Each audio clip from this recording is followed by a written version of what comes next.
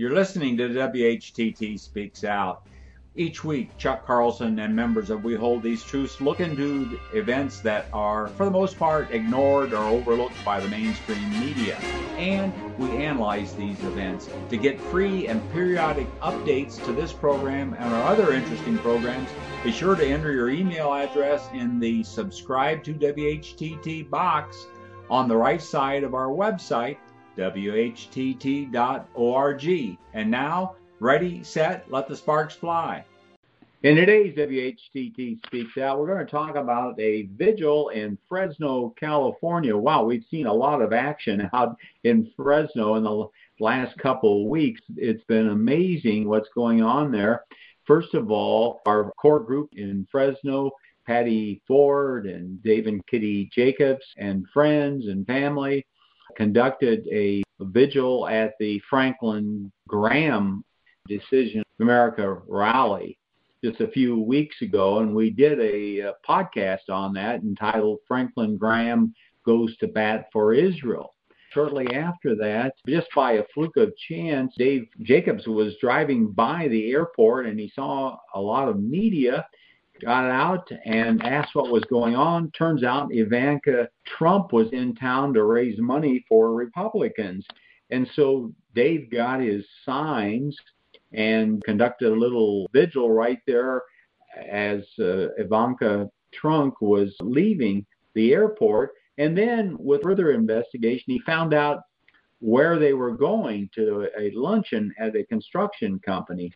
And so they followed them there and greeted him. And in this program on our website, WHTT Challenges Ivanka Trump in Fresno, there's actually a video that was provided by the local medias of the challenges to Ivanka Trump. And so we direct you to there. And tonight, though, we're going to be talking about a vigil at Clovis Hills Community Church, which is in the Fresno area. This is a very large, I guess you'd call this a mega church, and it actually is a Southern Baptist church, although they do not advertise it. And of course, we've talked about the Southern Baptists in previous episodes quite frequently because their theology is decidedly Zionized Christianity, or what we would call Christian Zionism, a form of neo-Christianity. Dave, why don't you come on? What made you decide to challenge this church, this Clovis Hills Community Church?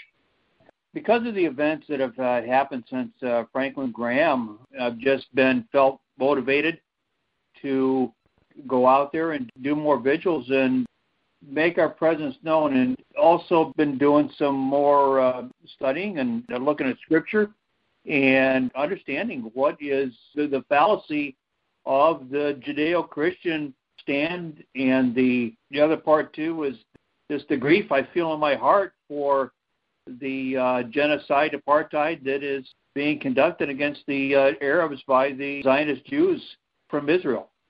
Well, several years ago, we had been out to Clovis Hills, so we talked it over and decided to go out there and pay them a visit.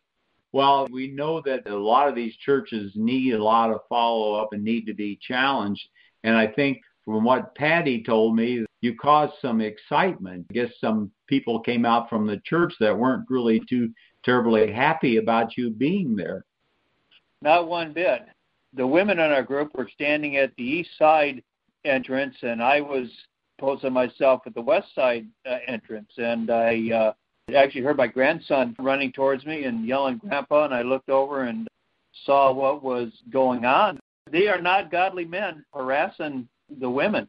And so I got over there, and they were very arrogant. I said, "Hey, you guys, if you want to talk to somebody, please talk with me." And they just ignored me.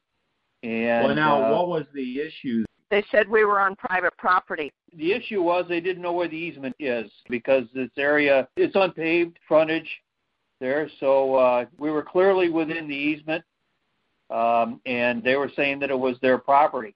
And so they decided that they were going to have us removed. And so they called the sheriff's office which was wonderful because we actually needed the protection from them, not the other way around. And And it caused excitement, didn't it? it sure did. And Attracted attention to what you were doing. How many sheriffs came out? the first 2 units were 2 officers. They were canine units. And then as time went on, 2 more came, including a supervisor. The first 2 guys came over and talked to us, and the false accusation was made that there was some shoving going on. So this guy clearly lied. We have video of all of this. And, there was no physical contact. And the sheriffs came over, talked to us, said, you're within the easement, that you're fine. As long as there's no physical contact and you don't go over on their property, then everything is okay. And they were nice about it. Tell us about some of the interaction. So you got over that little hurdle with the people coming out. I don't know whether they security or whatever they were, but you had some other interesting interactions, and so maybe Kitty or Patty would like to tell us about that. Yes, and please tell us what your message was on your signs that you were conveying to these people. Well, one of the messages that we had was, is Jesus Christ or the state of Israel the fulfillment of Bible prophecy? Choose this day. Big sign. Got it all on there, too. We had, there's neither Jew nor Gentile with the scriptural passages. And, of course, you had Blessed are the Peacemakers, one of our standard signs. Yeah. And then the No More Wars for Israel. About 4 of those. Another one here, Christian Lives, Israel's Wars. Tell us a little bit about the interesting interactions with people. Hi, this is Twyla. I had an interesting interaction with a young girl. She was about 25, and she was there dropping off her nephew for Sunday school because her sister was working. So she came out. She wanted to know what the signs are about. And she comes from a strong Baptist family, and her concern was that people would be upset by the signs. And I just told her, well, all these signs pretty much are backed with scripture references for them to go and seek the truth. And she goes, well, are you here to educate them? And I said, I'm here to inform them. I go, but it's really not my responsibility to educate them in the Word of God. That is their duty as Christians to know what they are studying and what they believe.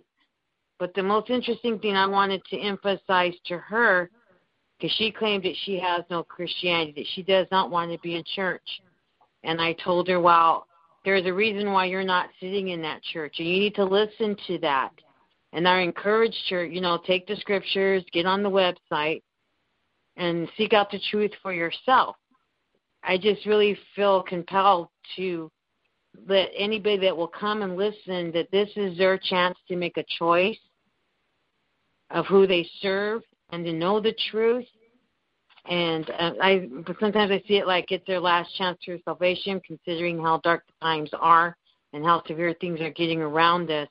That anybody that is sent to us, that we really take that opportunity to really witness to them and pull them out of this church system here in America that's supporting the wars in Israel and all over the world. And she did agree with that. So I was like, okay, great. And I told her, today's a chosen day. This moment that I'm talking to you, this is your chosen time. Choose today. You don't have to sit in a church to know Jesus Christ. You don't have to sit in a church to know that he's the Messiah and to know the truth. And you don't have to support work. So she was very interested to talk to. It was very encouraging. That's a wonderful testimony, and it's exactly what you're there for. That's just terrific. It's a great testimony, Twyla. Great, I heard it. And the girl seemed curious, very level-headed. She asked really good questions. She just really wanted to know, but she also seemed to be pretty well informed, too. Well, maybe because of the actions we talked about this, particularly we gave a flyer out last year at the Southern Baptist Convention that was entitled Choose Life Not War, and actually was challenging Southern Baptists because they've been losing members, particularly younger people. So this woman may have been affected by some of their theology. And another flyer that we gave out that maybe you guys want to include in your repertoire is, does the Bible require followers of Jesus to support the Jewish state of Israel. Be a Berean, Acts 17:11. Do your own research. And so we basically just have Bible verses and ask a few questions here to have people study on their own. And so the whole idea of these vigils is to challenge people and maybe get them to ask, well, why are these people here? Or why are they holding signs like choose life, not war? You know, these kinds of things. So that's the whole purpose of what we do, is to get people thinking. And I think there is more of an awareness of this neo-Christian, a new religion, if you will, what we call Christian Zionism or Zionized Christianity. Many millions of Americans have been Zionized, and we've seen this come to really light with the moving of the embassy to Jerusalem.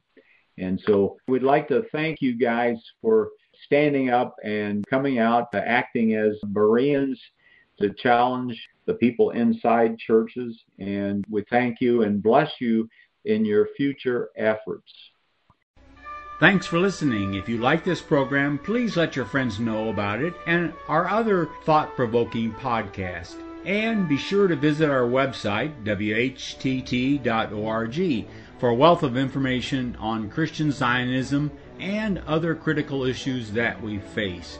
Also, at whtt.org, you can watch for free our award-winning documentary film, Christian Zionism, The Tragedy and the Turning, Part 1. Join us in our efforts to wake the town and tell the people.